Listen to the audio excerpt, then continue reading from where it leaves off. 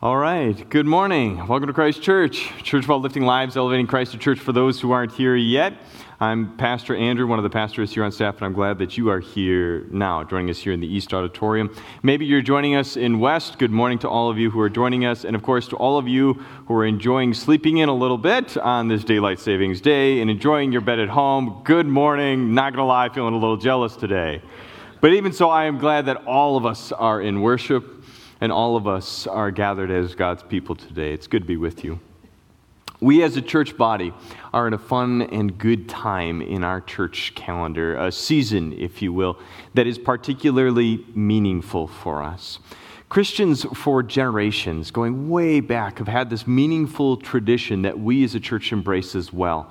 It is a time, a season that we refer to as Lent. Lent are these weeks leading up to Easter, where Christians throughout history have dedicated a special measure of devotion and extra emphasis on their faith journey and on their walk. This might be a season of life where perhaps you give something up for a couple weeks in order to focus a little bit more clearly on God and His presence in your life. Maybe this is a season during Lent where you pray an extra bit or an extra measure. Maybe you got the Hallow app. I heard recently somebody tell me that the Hallow app is the #1 most downloaded app on Google Store right now, which is super cool. Maybe you're reading devotions more. Maybe you're reading the Bible for the first time ever, and you're doing that on a regular and ongoing basis. These are all wonderful things that can be part of our Lenten journey as we prepare ourselves for Easter. And that's really what Lent is about. It's getting ourselves mentally, emotionally, and particularly spiritually ready for the significance of once again having the experience of Easter morning and the life, death of Jesus Christ culminating in this significant Christian celebration. And so that's what we are in the midst of as a church as well, not only individually but corporately. We are walking together in some disciplines. Perhaps you're in one of our Easter groups. And more specifically, we are studying a particular character these weeks as a church. We're studying Abraham. Now, Abraham is a famous individual, not only within the Christian faith, but actually beyond and outside of the Christian faith. Abraham is known not only within Christianity, but he is in other world religions, specifically, significantly in Judaism, and features as well prominently in Islam. Abraham is one of those figures in world religions, and ours included, that is really considered a hero of the faith. He is someone that is worth learning about and also from. And so we as a church are striving to do that. We are striving to learn about the life of this incredible and dynamic man, as well as learning from his life so that we can have a deeper and more robust faith. Just in case you haven't been with us the last 2 weeks, here's a really quick recap of where we've been. Shameless plug as well. If you ever miss a worship service here at Christ Church, no big deal. You can go back online, go to the YouTube page, subscribe while you're there, and you can rewatch both full services. Otherwise, if you want to just watch the sermon, we also post our sermons on all the different platforms that are out there, and you can podcast it. But it's particularly important in series like this where we are walking and they build sequentially in a character, for example, his story. And so here's a quick recap of where we are in the story. The very first week, we got introduced to Abraham. And by the way, he's referred to as Abram as well as Abraham. You see, he goes through a name change as part of his story. We haven't gotten there yet. And so most of the time when you read the Bible, in the beginning of Abram's story, he is referred to simply as Abram.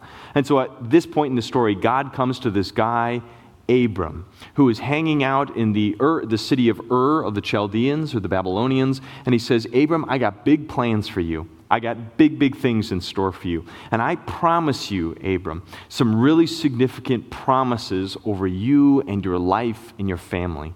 The first big promise that God makes is the promise of land. He says, Abraham, I promise that I'm going to give you some special, set apart, set aside, unique land for you and for your family. Another big promise that he makes is descendants. He says, Abram, I see that you don't have children of your own right now. I promise you, Abram, Abram, that you are going to have not only a child, but you are going to have descendants. You are going to have numerous as the sand. You are going to have descendants that fill the earth. And speaking of the earth, his third and final promise that God brings to Abram is the promise that he will be a blessing to the rest of the world, that through the unique role of his family, the entire world will in fact be blessed. And so Abram receives these really significant promises for his life. And in response to God coming to him and making these promises, he packs up the family, straps on the sandals, gets on the camel, and begins heading his way to the promised land, the land that God promised him.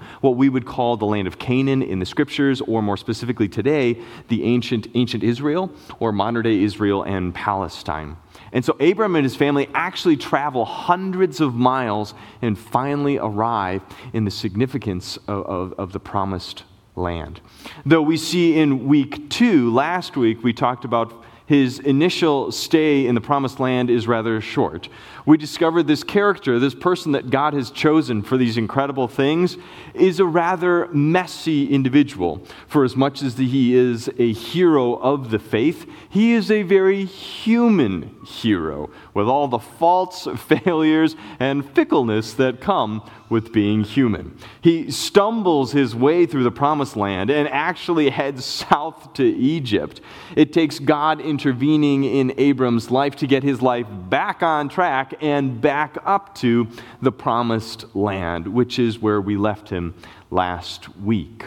From this point in time in his story, Abram goes on a variety of adventures. He is in the land that God has promised him, and all sorts of things happen to him and his extended family that's been traveling with him. But time is passing, according to the scriptures. These adventures are occurring, and Abram is enjoying. However, there is a growing unease happening behind the scenes in Abram's head and heart. That is to say that Abram, as these stories are unfolding, still does not have a son or a daughter, a descendant of his own, and he is still a nomadic herder. He's traveling to and from. He doesn't actually own the land, possess the land that God had promised him. And so there's this growing unease as the story unfolds and as chapters begin to go by in the Bible. If you want later on this week and you want to jump into these chapters, I encourage you to do that. These are going to be chapters 13, 14 of Genesis. And so it's the very first book of the Bible. If you want to go and read those, they're fun, they're exciting. It's just adventure after adventure for him. But eventually we come to a point where Abram is unhappy and dissatisfied. The uneasiness comes to a head. And it feels like God picks up on this, because God takes the initiative to come to Abram in chapter 15. This is what happens. Sometime later, that is to say, time has been passing, the Lord spoke to Abram in a vision, and he said to him, "Do not be afraid, Abram, for I will protect you, and your reward will be great." Abram, I got your back, man. Abram, I know that you have things bubbling beneath the surface, but it's okay. I'm still here. You're just being patient with all of my plans and purposes and promises. Abram, I'm really pleased, Abram, and I've got your back on all of these things. I am still your God, and we are in this together. And God seems to try to almost smooth over some of that uneasiness and that tension. But Abram will have none of it. Abram replies, "O sovereign Lord, what good are all your blessings when I don't even have a son? I mean, goodness gracious, you've given me no children. Because of that, Eleazar of Damascus, a servant in my household, he's the one who's going to inherit my wealth. You've given me no descendants of my own, so one of my servants will be my heir." Now, I don't know about you, maybe it's just me, the way that I read this and biblically interpret this is rather lippy. Can I say it that way? Can you read between the lines here, this sense and this attitude of, you've given me no children, and this is what I got to work with, and you promised, God. Like, God, you said that you were going to give me a kid, so when's that going to happen? I thought I'd be bouncing a baby on my knee by now. I thought I'd be teaching him how to fish by now. I thought I'd be well down the path of this whole father experience by now, God. When is this going to happen? Pick it up. What gives, God? I don't understand, and I'm nervous, and I'm concerned, and I don't get it. God, what in the world? And we hear from Abram this sense of having questions. Questions about his life, about God, and about the future. Now, questions are a part of life. We all undoubtedly have questions in life. I don't know about you. In my household, a lot of the big questions right now are unicorns real?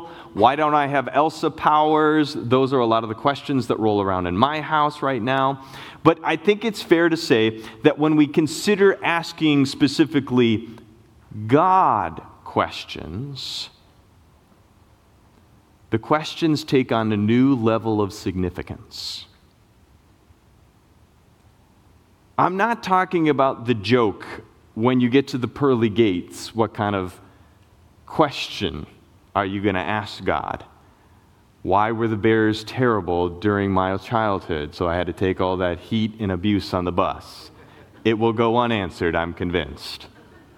That's not my question. The questions that we really have are, God, why? Why is life hard? Why didn't I get that raise? Why is my kid struggling? Why? How come? God, when will this season of difficulty be over, God? God, what do? I just got this diagnosis. God, why? When? Where are you? I feel so alone. I feel abandoned. I feel confused. I feel as though the world is spinning too fast and I just can't hack it anymore. God, these are the questions. How come I don't have a baby yet? How come someone I love died unexpectedly? God, how come I'm so unhappy? We have questions for God, do we not? I know in my life I have, just like Abram. And one of the questions that I get as a pastor, when I sit down with people and they ask these questions, they will float these questions. As God's representative, I get the privilege of sitting with people and engaging with them, and oftentimes I get the chance to receive the sacredness, to be honest, of some of these questions that are so deep and so profound in people's lives. And what do you say in response to that? And the question usually is followed up of like, can I even have these questions? Is it okay? Like, I've got these questions regardless. Is God mad at me because I'm questioning? I mean, for some of us, we even come from a backdrop or a tradition where questions are not allowed. Questions and matters of faith, you don't get to question. That somehow that gets reframed as being unchristian, unworthy, and it makes things go from bad to worse again. And yet we wrestle with the reality that whether or not that's the case, I've got the questions. What do I do with them then? Can God handle my questions? And then does that disqualify me from God's love? Does that mean that I no longer believe and no longer have faith? Because I've got doubt and concerns and questions. These are realities for us as people, are they not? And how does God even respond to our questions? If you have ever asked God a question, I can't speak specifically to how God has responded to your question. But what I can do is show you in the scriptures how God responds to Abram's questions. This is what God says. The Lord says to him, "No, Abram, your servant will not be your heir, for you will have a son of your own who will be your heir." And then the Lord took Abram outside, and he said to him, "Look up into the sky and count the stars if you can. That's how many descendants you will have." God does something beautiful and interesting here. He actually does not answer Abram's implied question. He does not say, "Abram, you will have a son 3 years, 2 days, and 24 minutes from now." He doesn't answer the when. Instead of actually providing an answer, what God does is reiterate, retell, re-articulate, bring back to the front of Abram's vision the original promise. "Abram, I promised you long ago that you would have a son, and through that son, descendants. That was my promise. That is my promise." And beautifully, he takes him out into the night sky. I mean, this is beautiful and to imagine this. I mean, if you close your eyes and picture this, they didn't have light pollution like we do. It's a dark sky. And he takes him out from underneath the tent flaps, and he points to the heavens, and it must have been majestic. The size and the scope of the universe unfolding before them, twinkling and smiling at them. And God says, look here, and you will be reminded of my promise. We as people need to go and look at certain things that will remind us of God's promises. More specifically, we as God's people, we go to the scriptures, to the Bible, we go to church, we look for God and his promises in these places because we must be reminded of them. You see, faith does not rely upon having answers. Faith relies upon having promises. We actually see this because in the very next verse, Abram believes the Lord, and the Lord actually counts that to him as righteousness. That means that their relationship is made right. They're good. Even though Abram has questions, even though Abram has concerns, even though everything isn't clear and tidy and clean in life, Abram is still a very messy and confused and concerned character. And still, because he has what he needs, not necessarily what he wants, he doesn't have the answers he wants, but he has what he needs. The promise that was given long ago is reiterated and he is reminded of it, and it's what he needs. He remembers God's promise of descendants, and he believes in that promise, and thereby has faith in promises. You can't have faith in answers, you have faith in a promise. Deep, life-changing faith, transformative Christian faith stems from promises. And so Abram holds to these promises. This means, therefore, that questions, concerns, and our messiness can actually and does coexist with our faith. If you have things in your own practice or your own tradition that don't make sense to you, if you have things or areas of your knowledge where there are gaps, if you have things in your life where you feel confused and overwhelmed and you don't have a sense of answers, that does not disqualify you from faith, because God's promises are still for you. God's promises are still there, even and alongside the confusion and the questions that so quickly and easily steal our attention. It is the promises of God that make you a Christian.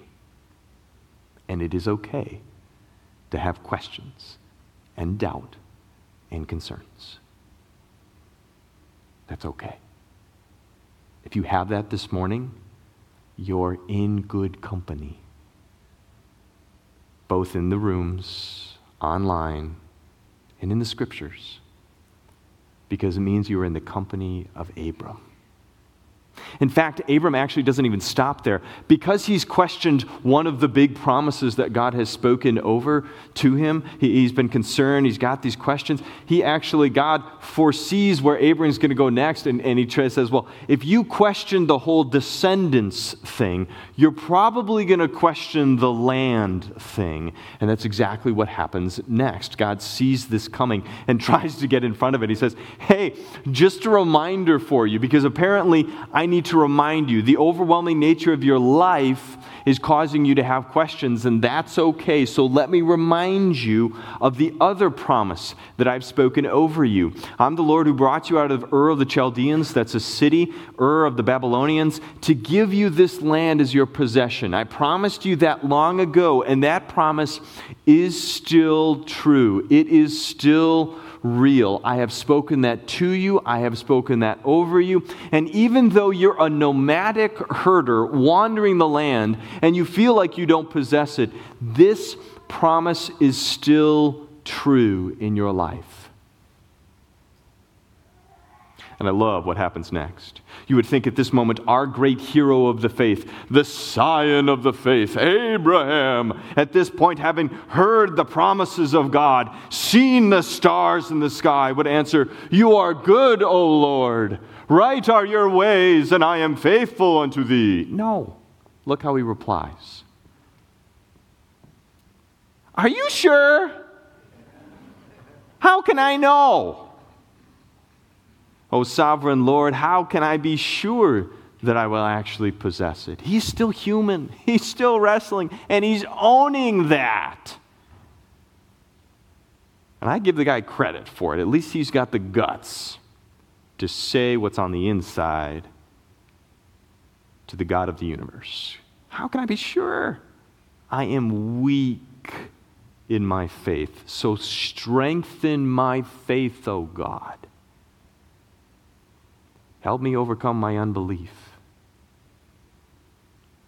And God does something really weird next. The Bible describes it in Genesis 15. The Lord makes a covenant with Abraham that day. A covenant is like a reaffirmation or an extension of a promise. Covenant and promise, those words are more or less synonymous within the biblical context.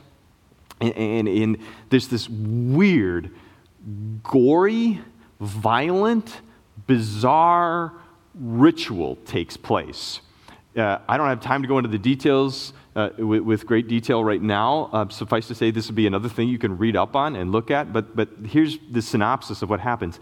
It's actually a common practice that in our current day we would struggle to understand, but in the ancient world would have been commonplace. You take a bunch of animals, goats, sheep, cows, and you cut them in half, like samurai sword, cleaver, shoop, and you literally cut the animal in half. And you drag the two parts of the animal, so the intestines and the goop and the juices and the blood are flowing. I mean, yeah, this is what happened.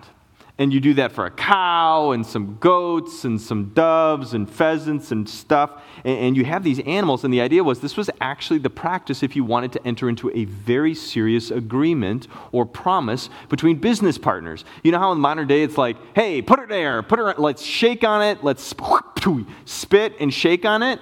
This is their spit and shake on it. Both are gross, but if I got to choose, I'll take the shake on it. I'm not going to lie.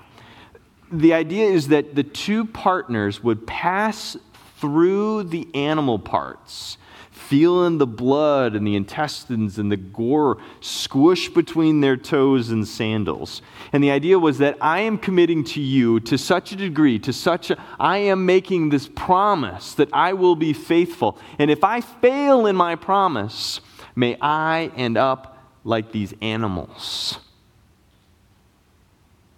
What has happened to them, may it happen to me. That's the degree of commitment and promise that's being made. And beautifully in the story, Abraham cuts the animals, lines them up, and then he falls asleep.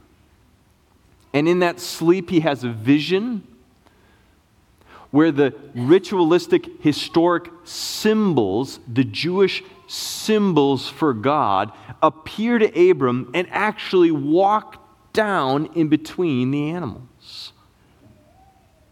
It is a weird ritual that Abram can go back to over and over and over again so that he can remember God promised, and his promises are good. We have rituals too that remind us and bind us to God's promises. We call it communion, baptism. In the Christian tradition, in communion, the reason why we celebrate it every single week here at every single service in every single room, the reason we do it is because it is a definitive moment in which God comes to each one of you and reminds you, binds you, claims you in his promises once more. It is a place where you come forward with your doubts, your questions, your concerns, your ambiguity, your messiness, your brokenness. And there at the altar, God says to you through a brother or sister, giving you physically, tangibly, ritualistically, gives you his life, his love, his promise, so that you would believe and you would remember. That you would remember and believe and have faith in the promises that God has spoken over your life. The promise to love you and never leave you. The promise where two or more are gathered, there I am also. The promise of forgiveness for all who would believe, proclaim with their mouth and believe in their hearts. The promise of saying, you are mine, I have called you by name. Everything I just quoted to you are actually scriptural verses found in the Bible. These are God's promises. And they are for you. For as much as God made promises to Abraham, God has made promises to you. And the most significant promise that we have from him is found in the life, death, and resurrection of Jesus Christ, who went to the grave, to the cross, and rose on Easter morning to promise you life and freedom in him. These are God's promises, and they are for you. I hope you'll join us again next week as we continue on with Abram. For the moment, let's close in a word of prayer together. Please pray with me. Gracious God, we thank you and praise you for the promises that you have spoken over us and to us. We thank you that we can come before you this morning knowing that those promises ring true even in the face of our questions, our concerns, our doubts, our confusion. Gracious God, we rejoice that in his kindness, in his generosity, in his goodness, Abram would be real and honest and authentic in naming the questions and the doubt and the concerns of his life and his faith. We thank you for the tradition that has been handed to us, the rituals that ground us. Just as you gave a ritual to Abraham, so too you give rituals to us to bind us to your person and your promises. Humbly we ask and pray that you would, in your grace and in your goodness, Continue to work to remind us and bring us to the promise of your table, where in bread and wine we receive you, to the promises found and known and preached and proclaimed in your scriptures. Bring us and remind us of the promises of baptism, where with water and word you claim us and make us part of your family. May we as your people never lose sight, but always hold true to the promises you have spoken to us. And in doing so, have faith in you, in your love, and in your goodness, just as Abram did. Humbly, we ask and pray this in your name, Jesus. Amen.